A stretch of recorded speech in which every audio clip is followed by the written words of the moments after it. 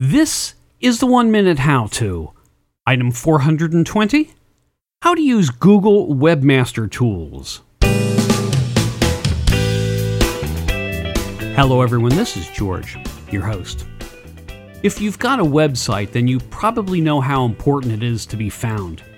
Now, Google isn't the only game in town with this, but they are far and away the most important player. This is why people optimize their websites so that Google will look at them as favorably as possible. In this regard, Google's Webmaster tools is an essential part of this. Of course, you'll need a Google account, and you'll need to add your website to the list to get started, but the benefits are more than worth it. Over the next minute, I'll try to convince you why you need to visit google.com/webmasters/tools. So here we go. The dashboard shows the top search queries that got people to your site and their position in Google. You can then use these keywords and optimize the site for them. The dashboard also shows crawl errors. This can help you find those elusive pages with invalid links and get them fixed.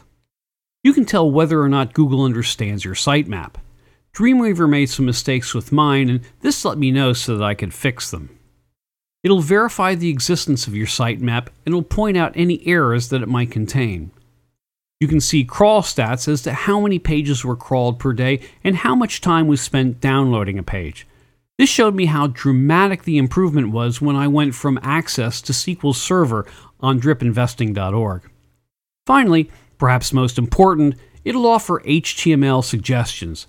If there's code that Google doesn't like, then it'll say what it is and where it is. Of course, there's much more here, but that's a start. After all, any feedback you can get from Google is worth its weight in gold.